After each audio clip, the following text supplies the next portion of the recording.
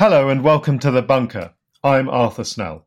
When the Islamic State swept through Iraq and Syria in 2014, its force contained an estimated 40,000 foreign fighters, recruits from all over the world that had signed up to its fanatical, destructive creed. Of these foreign fighters, according to credible estimates, nearly 1,000 came from Britain, including the notorious killer known as Jihadi John, seen beheading hostages in horrific videos. Much less well known were those volunteers that went to fight the Islamic State. Like modern-day members of the international brigades that fought fascism in Spain, these people travelled to a war zone to fight something that they felt was evil. And one of those people was Mesa Gifford. I'm delighted to have Mesa with us today here in the bunker. Mesa, welcome. It's good to be here. So, Mesa, I've just set the scene there very briefly, but perhaps you could just tell our listeners how it came to be that you, somebody who was working in the city as a bond trader, if I'm not mistaken, found himself carrying a Kalashnikov and fighting a war in Syria. Well, yeah, I think we can all remember where we were when the Islamic State burst onto the world stage. They've been around for quite some time. Anyone who's been following the conflict in Iraq and in Syria, of course, over the last few years will know that it has its origins in the insurgency against the Americans, Zarqawi, and all the rest. But it was only when they started capturing journalists and humanitarian workers and beheading them on TV. It was only when they surrounded Kobani and Sinjar Mountain did the British people become inundated with the worst horrors that the Syrian conflict could throw at them. And I suppose I was more exposed than the average person. I was actually working in foreign exchange at the time, spending a lot of time researching what was moving the markets, what was going on in the world. And I became fascinated with this conflict in the Middle East, appalled at the violence, at the people being burnt in cages, the homosexual men being thrown from buildings. And I just couldn't understand why Britain and America weren't coming up with a solid plan to fight back. And I suppose I've got a background in internationalism. I've worked in Zimbabwe against Robert Mugabe's ZANU-PF. I was working for the MDC, the Movement for Democratic Change there. I've done expeditions into the rainforest in the Congo. I've worked with the British Council in Ethiopia. So this didn't come out of a clear blue sky. I've got a background in humanitarian work. And because the Kurdish forces on the ground fighting ISIS appealed for international volunteers, I think it was for that reason that I sort of said to myself, well, I've got to do something. I want to do something. I think it was just after Christmas 2014, I left the UK and went to Syria to fight ISIS. It's an incredible thing. I mean, you said that you had a bit of a background in terms of your sort of engagement in international affairs. If I'm not mistaken, I think you studied international relations. That's right.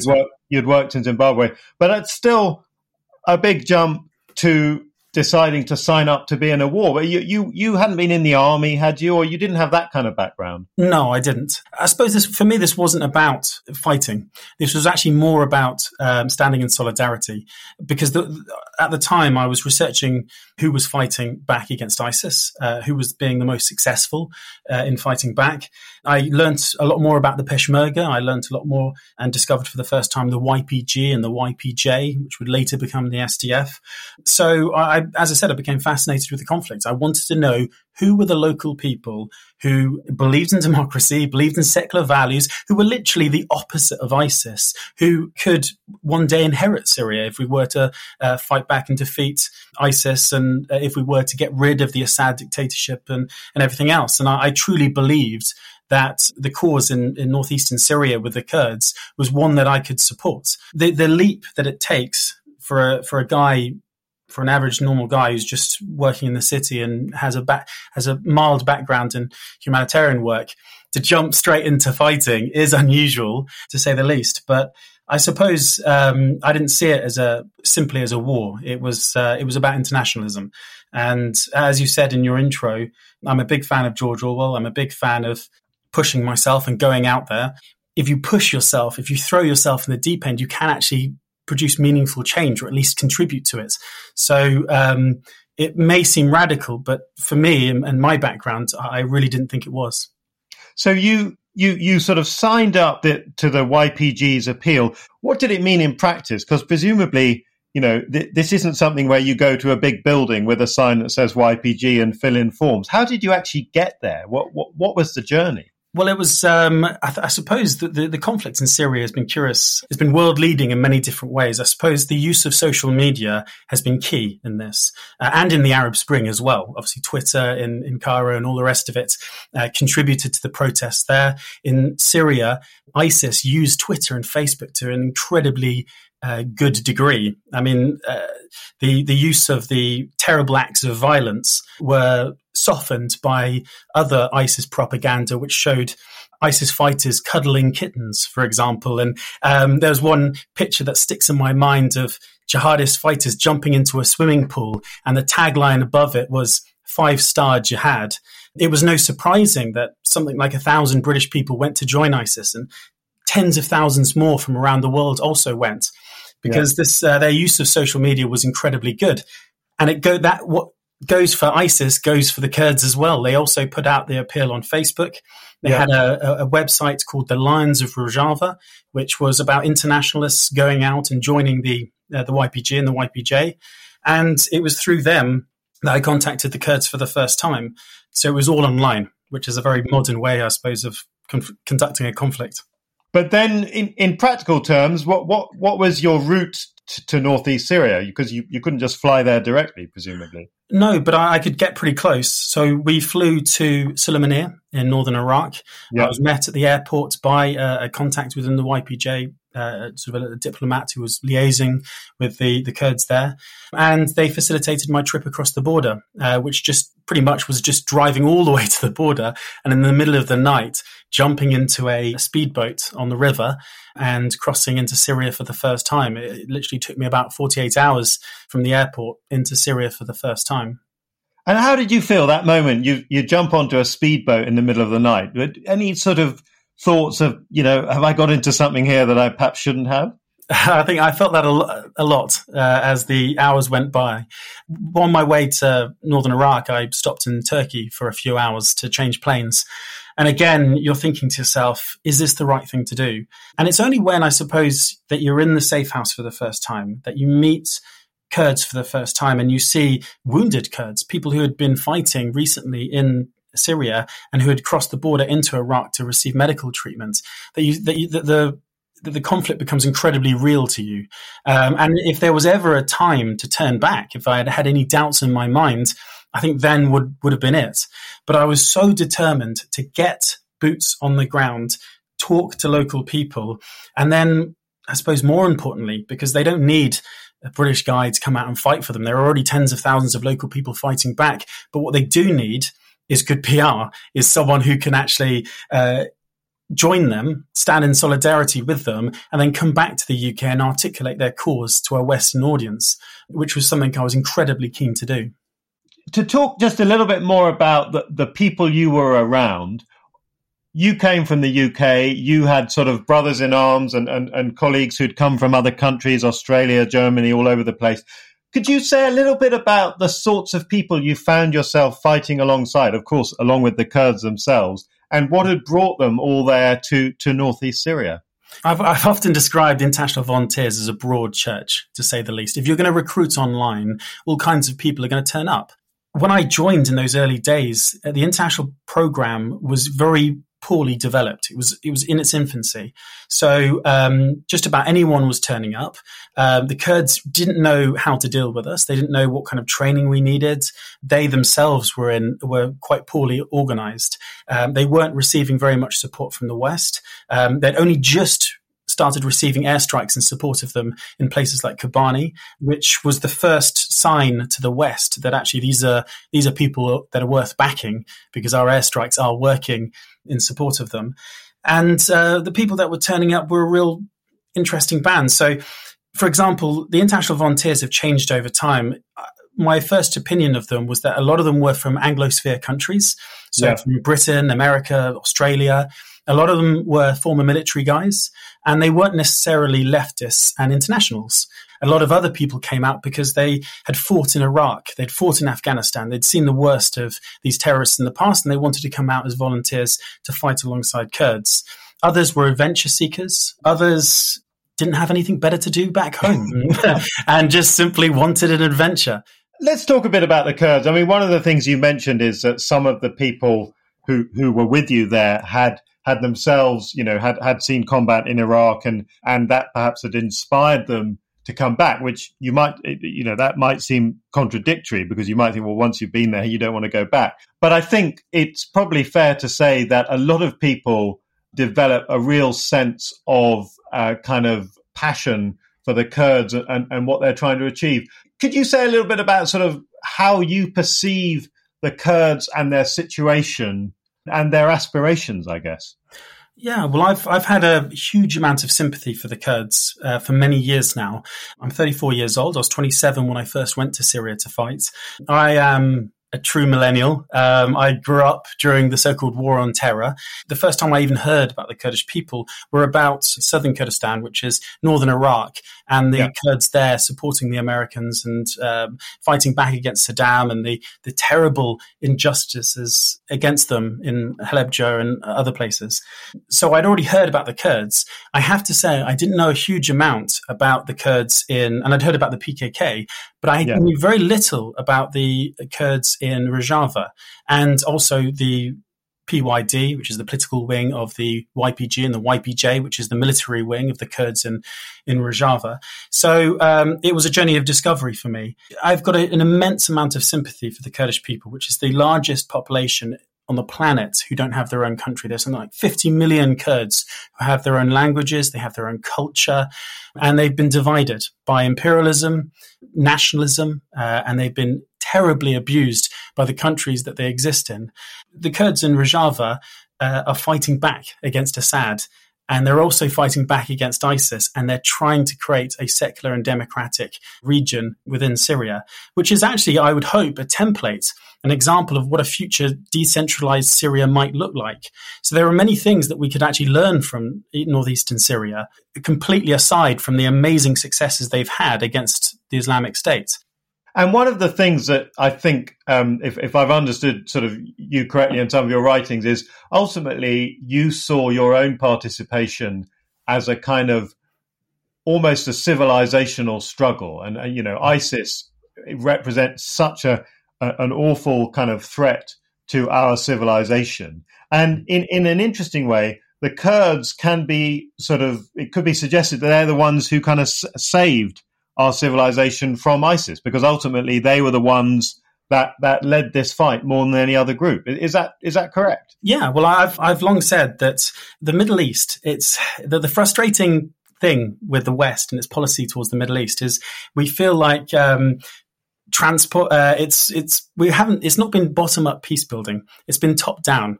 In Iraq, after the topple of Saddam, we created institutions. We took American democracy and implanted it in the Middle East. But the beauty of what the Kurds are doing is this is an indigenous movement. It's coming from them, and they're talking about such amazing things like women's rights, about gay rights, about progressive values. And it's right in the heart of the Middle East. And it's come off the back of the most brutal and terrible war that has divided people. And I've often described what the Kurds have been doing in eastern Syria as the healing effect of democratic confederalism, which is their ideology, which they're fighting for.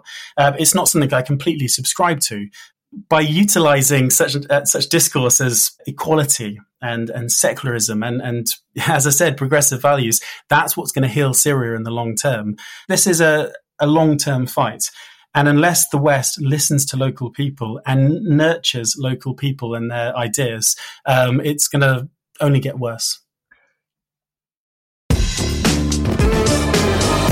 One of the things that I think your story sort of could help people understand is actually this question of sort of cultural diversity, because obviously we've talked quite a bit about the Kurds, and clearly they have their own culture, which is not part of the Arab culture of the Middle East. It's a sort of separate cultural unit. But you mentioned Yazidis, which is a Christian, which is a religious minority, and then I think at one point you were working with one of the Christian sort of minority groups there. Could you say a little bit about this? Because I think people have this misunderstanding that it's a monolithic region where everyone is an Arab and a Muslim, whereas in fact it's much more complicated than that.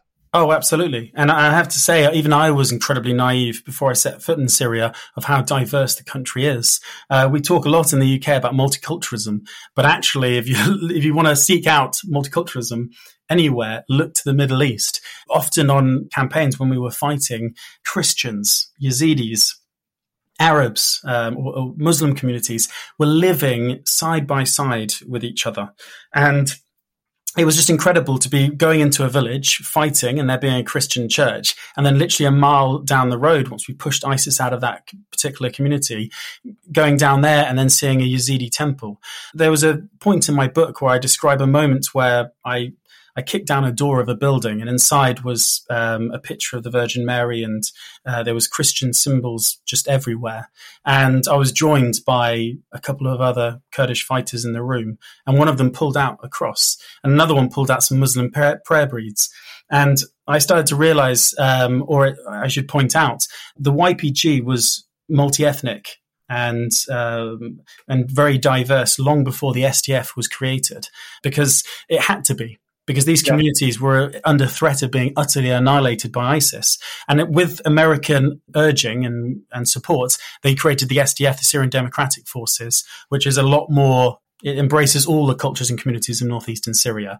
And joining that is very important. And that's why I wanted to make sure that I wasn't just serving in Kurdish units. I didn't want people to say, oh, Mesa Gifford, the internationalist fighter, only fights for Kurdish units. So absolutely not. I fought alongside Kurds, Christians, Arabs, Yazidis, all the communities of Syria who were fighting back against the literal fascists and the death cult of ISIS. And that's internationalism, after all. If you look at that sort of map of the region, do you believe, I think there's sort of two big questions that might sort of stretch into the future. One is, do you believe that the Syrian Kurds will be able to have some kind of homeland, maybe in some kind of federal structure? And the second question is, what do you think of ISIS? Because ISIS has not disappeared from the map. It's just sort of very much subdued. Absolutely. Well, my hope for the future is of a unified but federated Syria. Assad's position is untenable. If there was a deal done whereby he would remain president for a few years while a new constitution is put together and people are brought in and around the negotiating table in Geneva, and then he steps down, perhaps a rotating presidency, perhaps the presidency could lose power and there could be regional government will become the defining feature of any future Syrian democracy. But either way, I would hope that the Syrian Kurds and the Christians and the Arabs and the Yazidis would get a lot more control over their own affairs. I think that would actually move on to my second point, which is, how do you defeat ISIS long term? ISIS and all extremists, these people, they wedge themselves wherever there's division. They exploit things like poverty, lack of education, etc., to fuel the conflict that they want to see. I've often said that Britain and America and the rest of the West are missing a trick by supporting the SDF in defeating ISIS. In doing so, destroying a lot of infrastructure. Something like 80% of Raqqa, a city I fought in, has been destroyed by airstrikes. And I wouldn't actually criticize the West for that. They did a great job in supporting the SDF. Something like 12,000 SDF fighters died fighting ISIS. But if we're quick to arm the SDF, if we're quick to bomb in support of them, we need to be just as fast in rebuilding and investing in infrastructure and investing in local democracy. And that's what's going to defeat ISIS long term, because they are going to exploit the ongoing distress of the Syrian people to fuel their future aims. They just want to be seen to be surviving. They're going to attack us in places like India, and they're going to attack us in Africa, and they just want to show themselves as an enduring force in the world. And the best way to undermine that is obviously keep up the tempo of military action, but also to invest in local people and to make sure that the fertile ground that they can develop in is cut off. It's an incredibly good point, that last one. And I guess that leads me on to sort of two kind of final questions from me. One is actually about you. What are you doing now? What does a former international volunteer in a Kurdish militia do when he's come home?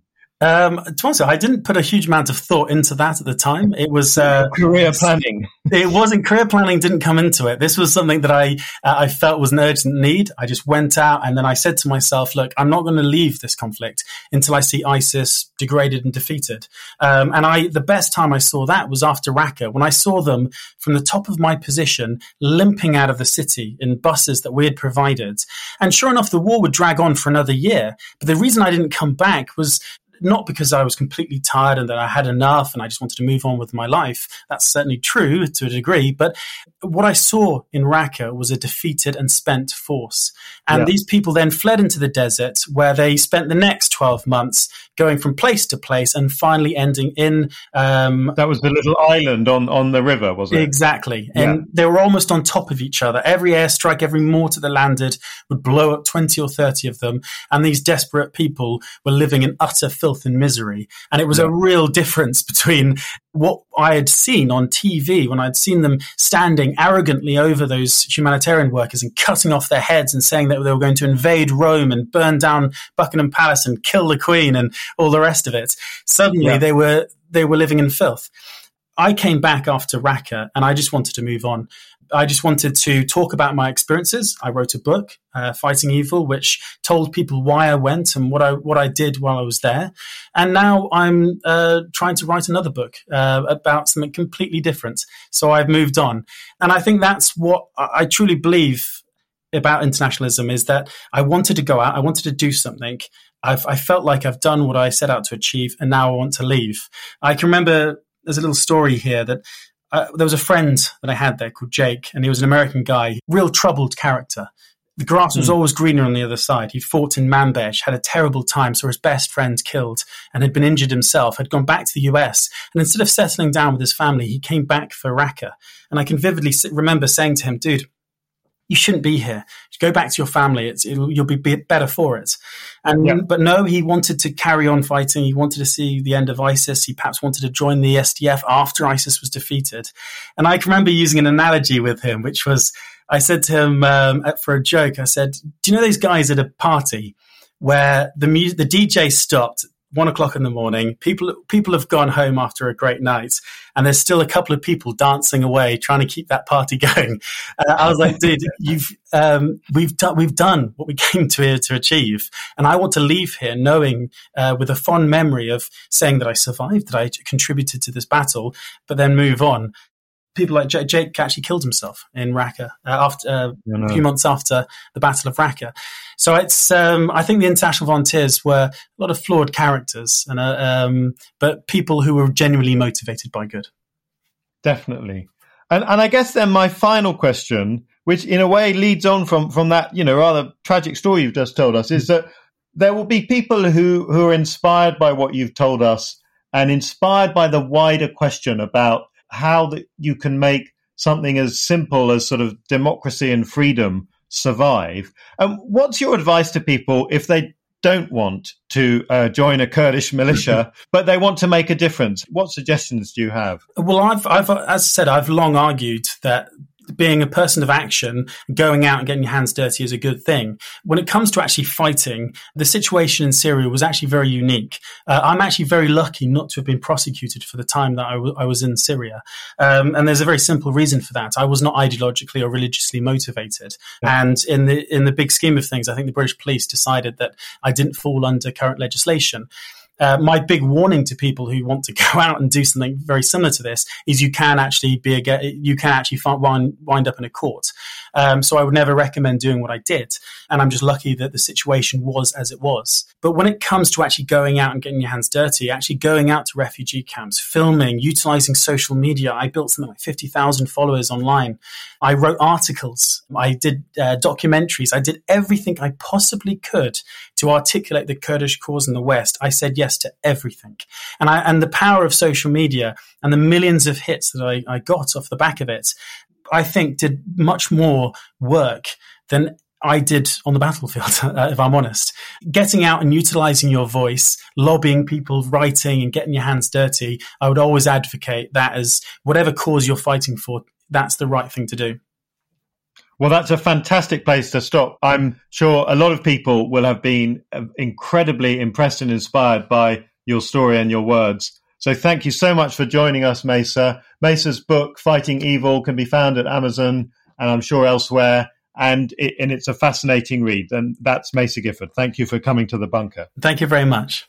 Listeners, remember there's a new Bunker Daily every Wednesday, Thursday and Friday with Start Your Week on Mondays and the main panel show on Tuesdays. Be sure to subscribe so you don't miss out on any new episodes. You can also back The Bunker on the crowdfunding platform Patreon. Just see our Twitter or Facebook or search Patreon Bunker Podcast. See you next time.